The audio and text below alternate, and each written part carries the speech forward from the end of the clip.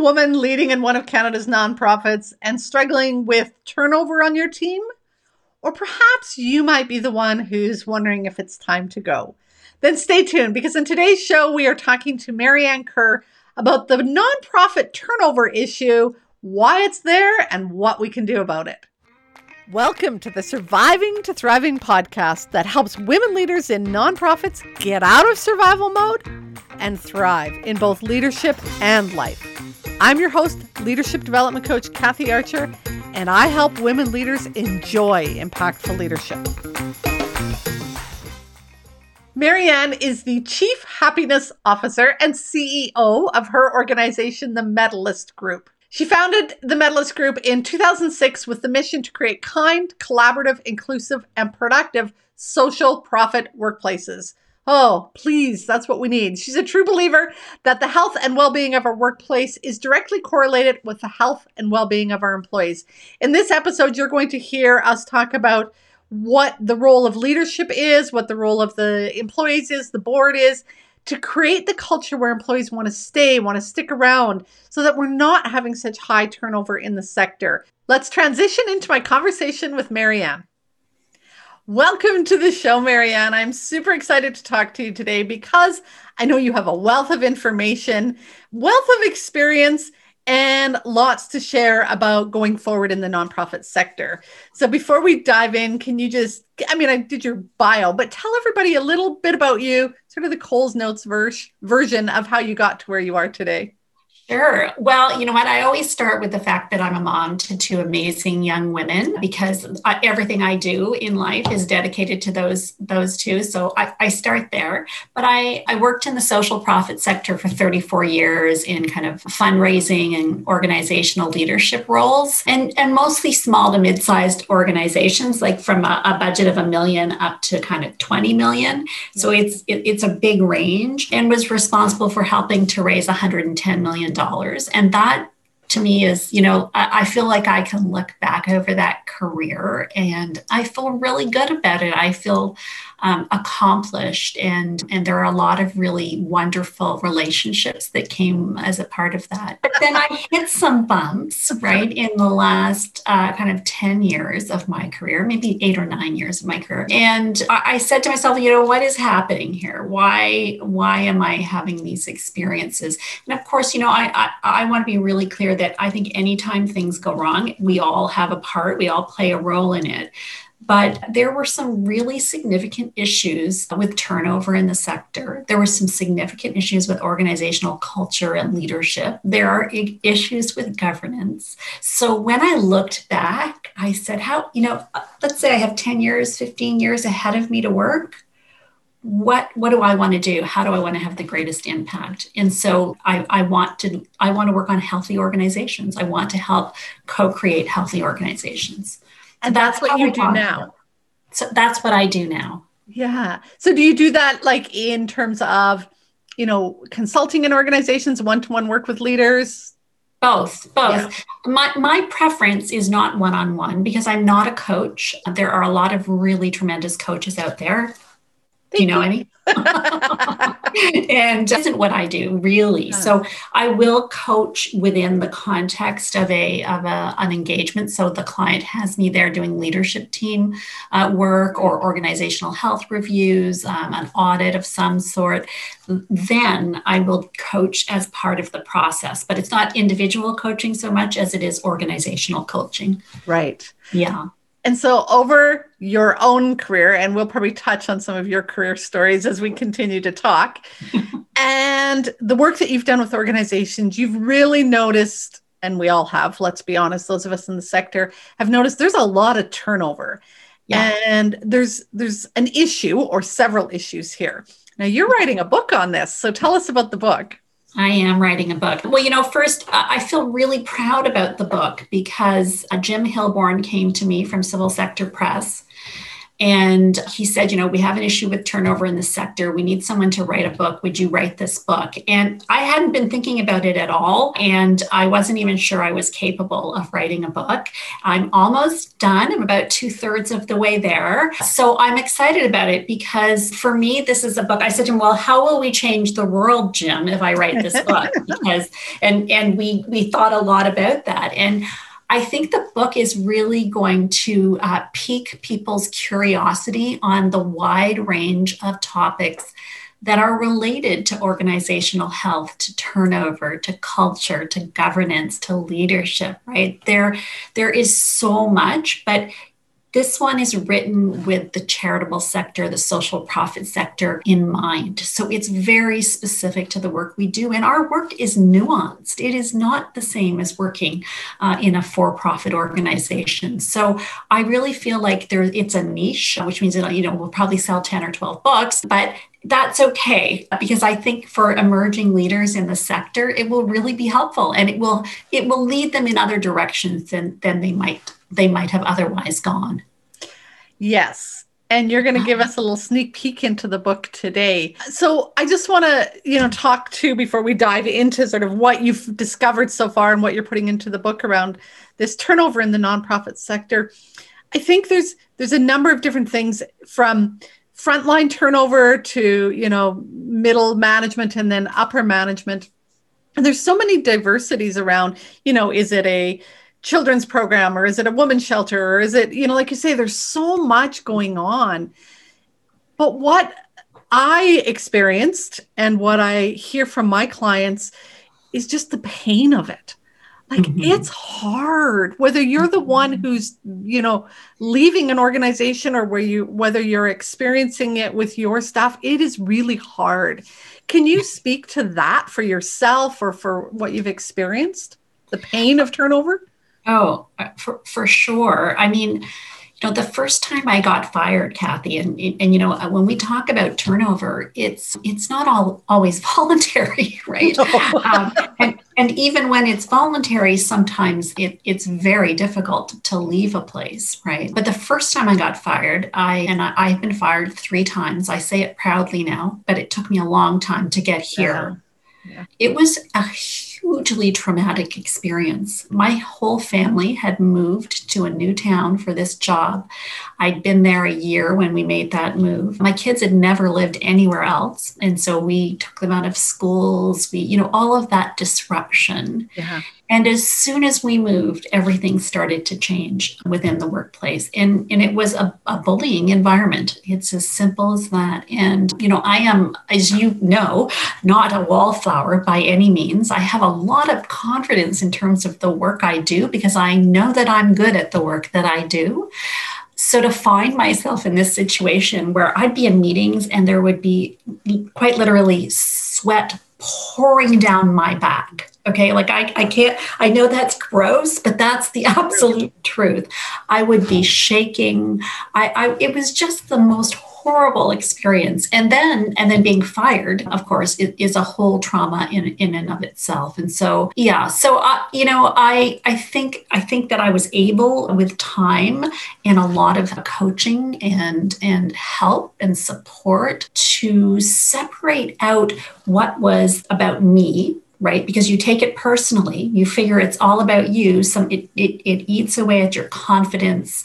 It eats away at your self-esteem. And as the sole breadwinner at my house, I was terrified, right? Truly terrified about how my family was going to survive this. So yeah, it's really, really tough. And I think organizationally, there were things that could have happened to avoid it, because it was a job I loved. I loved that job. I mean, I really did. I didn't like my manager, but I sure loved the job. Yeah. It's interesting, as you were talking, a couple things. So I've had some real peaks in my career and some real valleys as well. And so just as you were talking about the sweat pouring off you, it takes me back to those times when my work culture sucked and I was the leader. So I certainly had a role in that. But the tension and the stress that ate away at my body. And I remember sitting in meetings feeling very much like my stomach was about to, like, whoa. And, Yeah. I was ready to throw up and I didn't know how to handle it. And I left the room crying. And, there was times that it was so bad. So I think that's one of the things that we have to recognize. And again, I think that's where coaching comes in and therapy for some people and stuff is it is traumatic at times, the stuff that's going on, and it takes time to heal. Yeah. You Well, know? and I think we have an epidemic of mental health issues, crisis in this country. And a large part of that is coming from the workplace, right? It's not that people are bringing mental health issues into the workplace. They're actually being created by the workplace. Yeah. So, I think it's interesting that we talk so much about mental health and, the stigma, but we're not doing a great job of taking care of people at work. Yeah. Okay. So tell us the main components. Why is turnover so high in the nonprofit sector? What have you learned? Yeah. Well, the number one issue with turnover is managers, right? So I did some survey work a year ago, I guess it was. 85% of Canadian workers are disengaged. Of those 85%, 70% blame their manager. So it is the number one issue in the workplace. And yeah, we don't work for the company, we work for our manager. Yeah, exactly.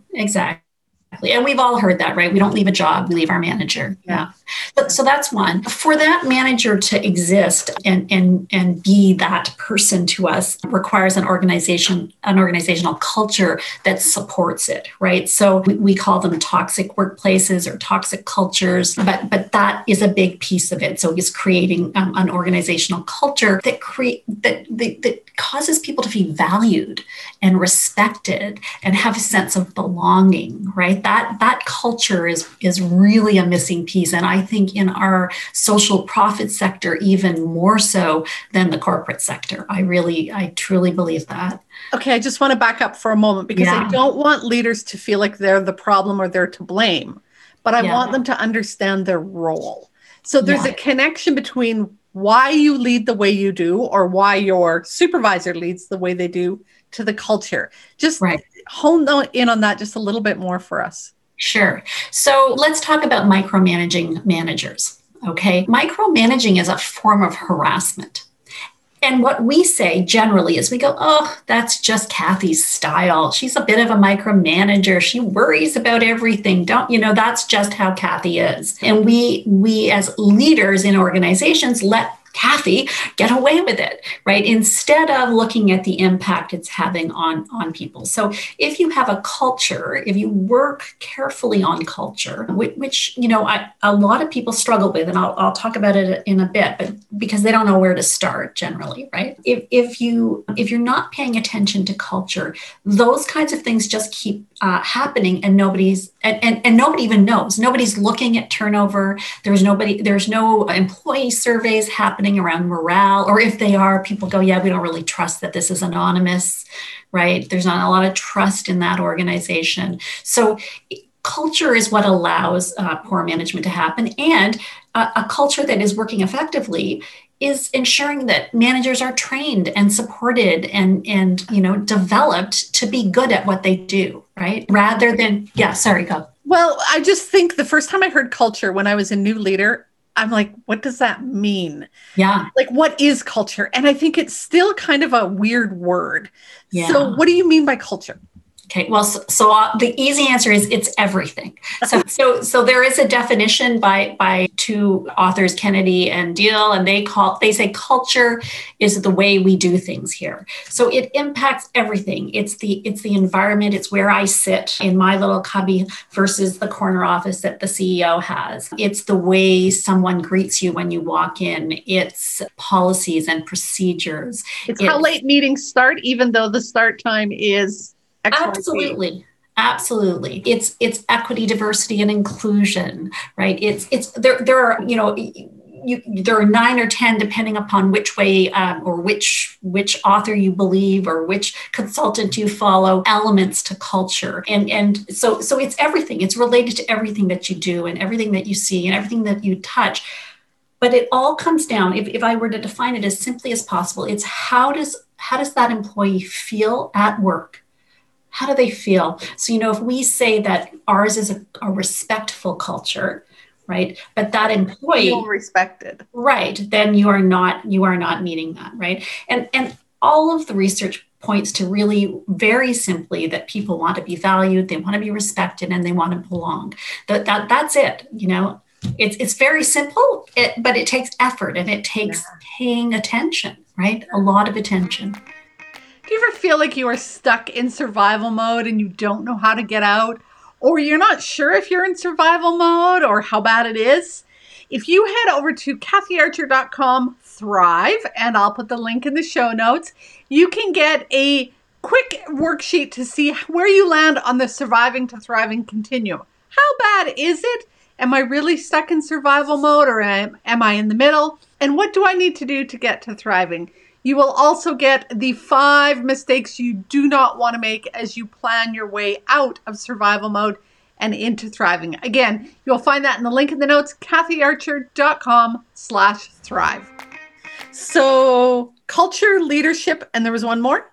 Governance. Governance. So, and I think this is even more important in our sector than it is, again, corporately. I think corporately, boards are paying more attention to culture, right? And to the impact leadership has, and to, they're getting reports back on how their employees are feeling. They recognize there's a return, a financial return on investment in employee engagement. So, but in our sector, I think we went through this phase where we really believed it was Carver. Do you remember the Carver model of governance? So, over here we had the board and they were all about strategy and forward thinking and should have nothing at all to do with operations. And we created such a division between governance and operations, or strategic thinking and operations, that boards stopped knowing what was going on. And that to me is the biggest failure, because as the board, you're owning this organization on behalf of the people being served. If you don't know what's happening on an operational level, period, end of stop. I don't know what else to say. You just must. You absolutely must. Yeah. And if you're only talking to the CEO and a couple of members maybe of a leadership team, you're not getting a fulsome picture, right? So there's extremely high turnover in nonprofits. Yeah. We know it has to do with governance, leadership, and the culture. Yeah. What do we do about it? Yeah. So the place to start, and I think I heard this amazing seminar through an organization called Excellence Canada, a not-for-profit organization, Dr. Adam Stower, who talked about thinking about organizational culture like a Rubik's Cube. I wish I had one to show you. And he said, if you think about that cube all messed up in the different colors everywhere, right? The journey to a healthy organizational culture is the same. It's getting from scrambled cube to an aligned cube. And that doesn't happen easily. It doesn't happen easily, and it never really ends, because as soon somebody's gonna, and you gotta do right. You gotta keep on it, right? So the number one issue folks have is, where do I start? I feel muddled. I feel overwhelmed, discombobulated. There's so much to do. Where do I begin? And like any journey that starts with a single step, that single step is about assessing the current environment and where you are today. And there are so many tools out there. Excellence Canada has one. The nonprofit employer of choice is a very good one, very inexpensive. And these are tools that we use in organizations to gather the wisdom in the organization, to say to the staff, what is happening on all of these various markers, help us to understand where the organization is and where we want it to get to. So that's the first step. Awareness. Right? And once you have that assessment, everything else will follow, because you'll know where you need to focus and what you need to do. And there are people in organizations today who love this kind of work, but it may not be their core job. But ask you within your organization, do you want to work on a culture committee, an internal culture club, and let's do this work together as a team. And it's a beautiful process to go through, because people are aligned and developing and co-creating a vision for the future. Whose job is it to kickstart that? Well, you know what? It's a really good question. I think part of the issue is I want to simply say that it's the CEO or the leadership team or a VP of HR. I think that's a kind of obvious answer. But sometimes those people are so busy, they're not really even seeing what's happening in an organization. So, how much social capital you have makes a big difference to whether you'll be heard. But I think anyone at any level in an organization can see if there are struggles happening, can see if there's toxicity, and can try to use their social capital to make a change. And so ultimately it needs to be led by the CEO and the leadership team, but sometimes they're just not paying attention, and sometimes they're part of the problem. I have two questions. Describe social capital. What do you mean by social capital? Well, social capital is, if you've only been in an organization for a year or two, even in an organization that has, staff that have been there for 10 or 15 years, they have developed social capital, right? So they know the ins and outs.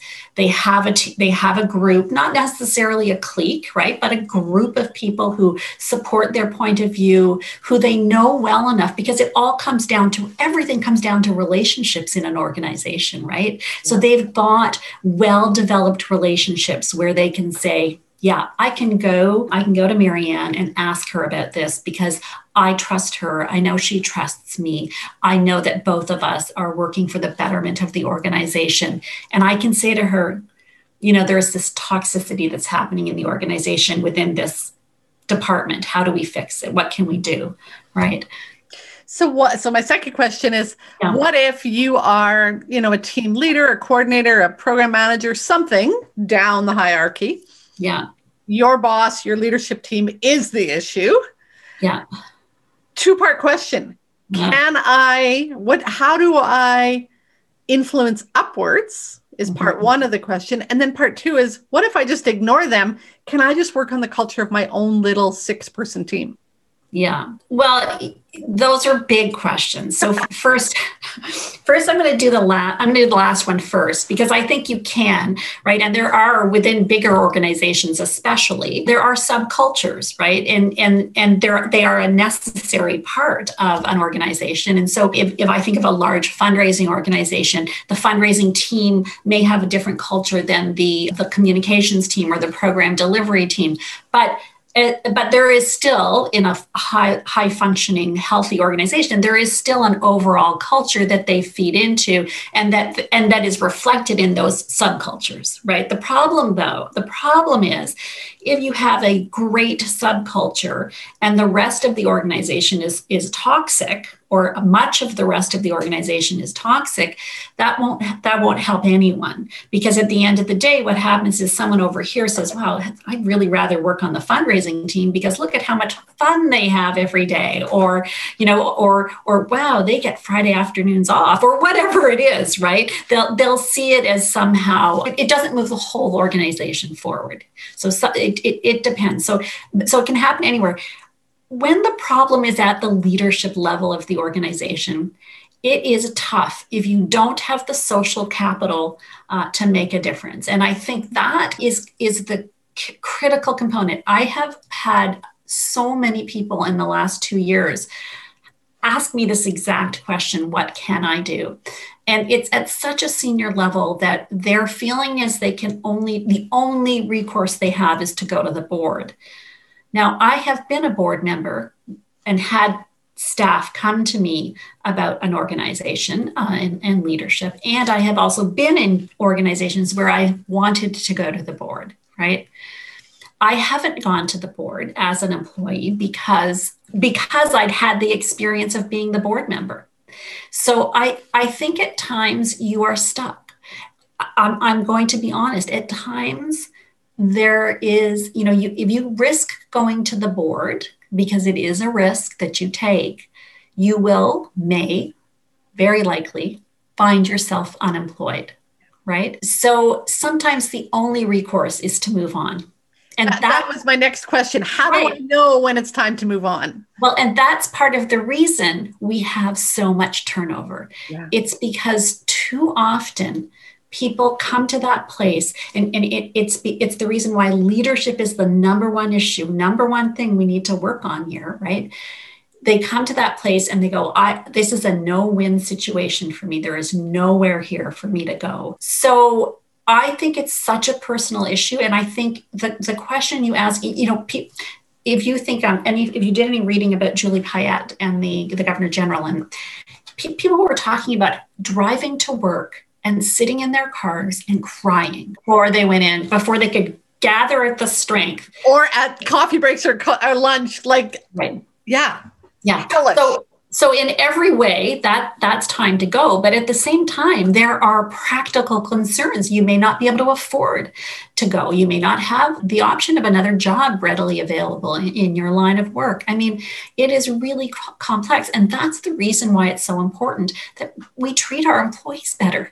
Yeah. Because the epidemic of mental health in this country, the high incidence use rate, whatever the right term is, on antidepressants, the high rate of alcoholism. These things are highly related to what's happening at work. I interviewed people a couple of years ago who made comments like, yeah, the culture really sucks, but you know what? I go home at the end of the day and I have a couple of glasses of wine and I just leave it at the office.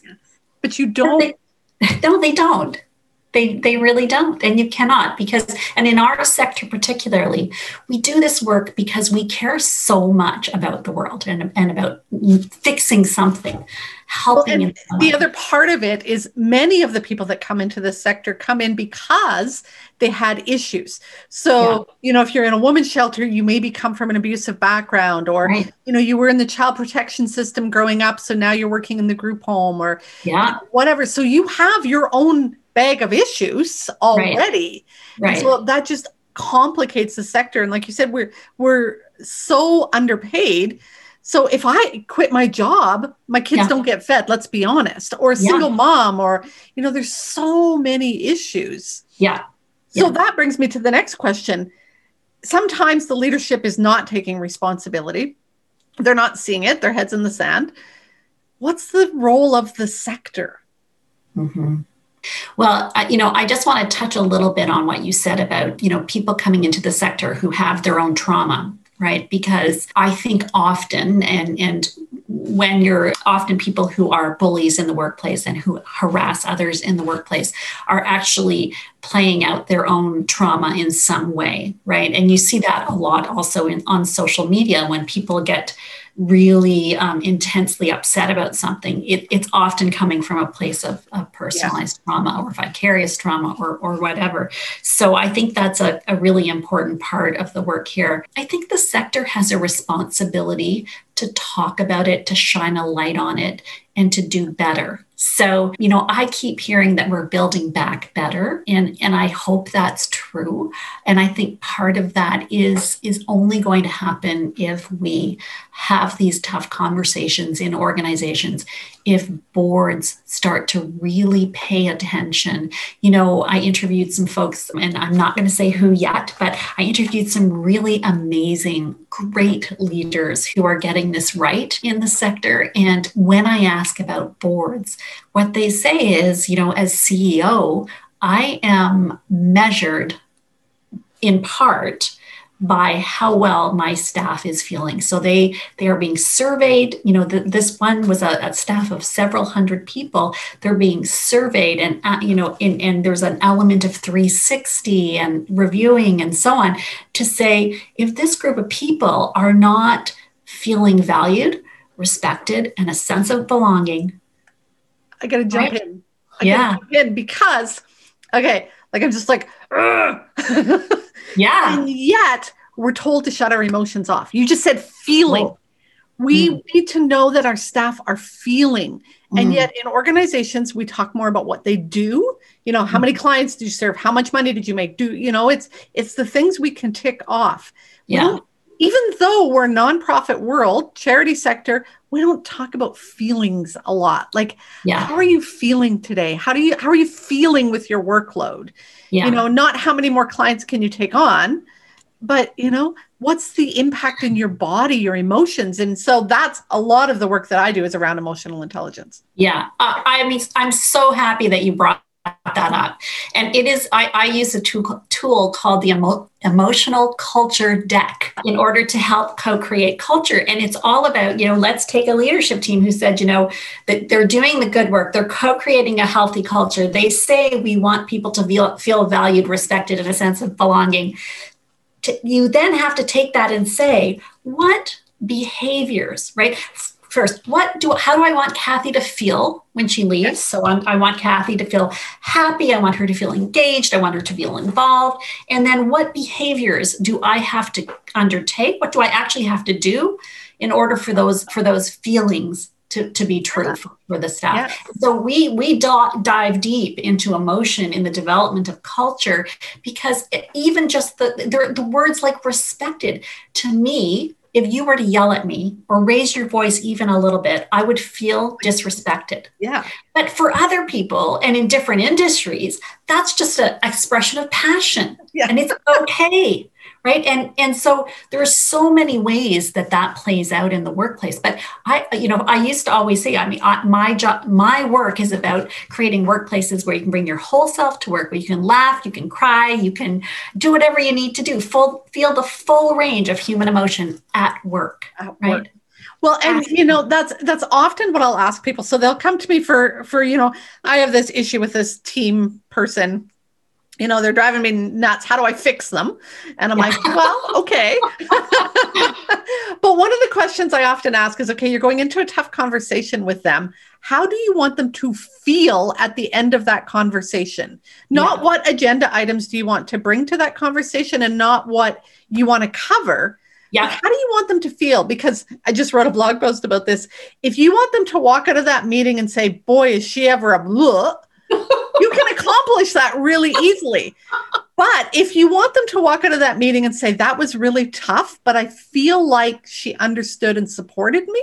Yes. That's two completely different conversations. Yes. Yeah. And it all comes down to, again, relationships, right? And really knowing the people that you work with. I'm a big fan of Patrick Lencioni's work. He did most of his and still does a lot of his work in faith-based organizations. And to me, it's very much about an expression of kind of servant leadership, right? And being in service to your teams rather than the other way around. And so, I really care about the people that are working with me every day. I do, you do. I think there are lots of people who feel that way. It just gets crushed out of us by organizations that want to measure the success of an organization by numbers. How many were served? How many dollars came in? How many times did we get our names in the newspaper? How many opportunities to speak did the CEO get? How many awards did she win? Right? That's how we measure organizations, instead of measuring them around, how do the people who work here feel? So that I have a membership site. So I have a membership site for women in the nonprofit sector. And I just dropped a course in there a month ago around a template for supervision with your employee. And one of the things that I created was a one-pager about your employee. And I love that you started our whole call with, I'm a mom. Because that's my world as well. I'm a mom. I have 5 granddaughters. I have a dog, a husband of 30 some years. As I knock my computer over, that's me first. Yeah. And so one of the things that I put on this one page about your employee is, who is this person? Right. Like, they came to Canada 3 years ago. They have a dog. They're a single mom. They have a dream of running a bakery. Like, what is it? Do you know about this person? Yeah. Because they're a person first. Yeah. Patrick Lencioni and the Table Group have a little exercise called the Personal Histories exercise. If anyone Googles it, I'm pretty sure the 3 questions will just come up. Yeah. Tool to sit around any team and ask these questions. And they are questions like, there are 3 of them, but it's who were you when you were 8 years old? Like, what did you dream of being when you grew up? What's a kind of defining moment that happened when you were a young person? And, how many siblings? That's it. How many siblings? Where are you in the birth order? Yeah. And it's amazing how, I think that's the right 3 questions. It's close anyway. It's amazing how getting to who we were as a young person, how much it tells us. And I have facilitated session over session with those 3 questions that I still struggle with every time. I've never done it once where I haven't had somebody cry. Oh, I love that. Yeah. Oh, yeah, right? totally. And then to watch, like the privilege in this work is to then watch the rest of the team. Recently it's been on Zoom, but in person, even on Zoom, to watch the rest of the group, envelop them, care for them, Mm. nurture them, steward them, whatever the words are, right? You see the team and you really see who they are when you facilitate those questions, because are they comfortable with someone else's emotion, right? Are Well, they? so you just brought up a story that I'll probably cry telling. So I worked for an organization for almost 20 years. And it's funny because towards the end of that time, I was supervising over a larger geographical area. And so we started having not Zoom calls, but conference calls for staff meetings. So, I had a couple people at different sites, and then in our office, I was in my office and I had a couple people in their offices, but we were all on the phone. And it was the day that I had let my team know. They didn't know that I was leaving. And so I announced this over the phone and I'm crying. And, all of a sudden my door opens and here in comes the rest of the team that were in my office. And so like there's this group hug happening in my office and the other people on their phone are going, hello, where'd you guys go? That's amazing.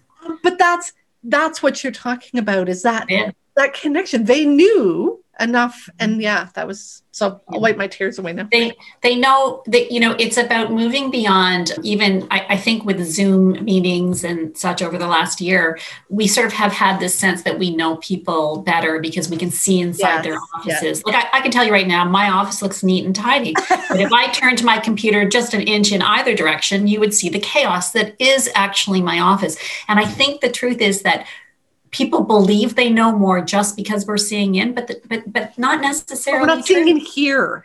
Right. Exactly. It's not about what you do. It's about who you are on the inside out. And all leadership and culture work is really about coming from the inside out. And it's funny because I've been talking a lot about, I've noticed the word authenticity being used an awful lot lately. People self-proclaiming to be authentic, right?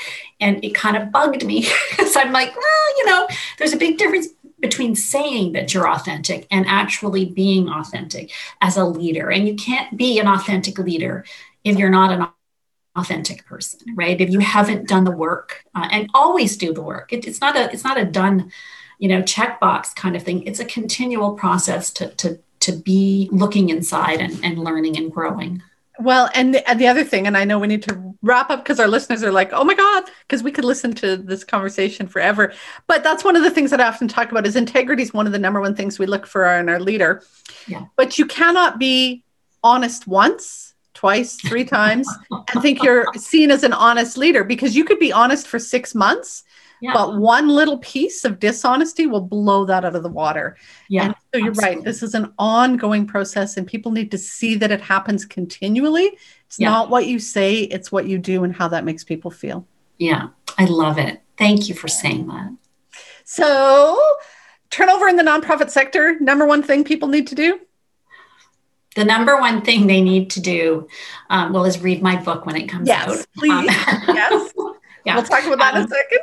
I'm going to put it in the hands of board members, and I'm going to say you need to be checking to see what your turnover rate is, checking in with your employees, and doing the work to pay attention to culture.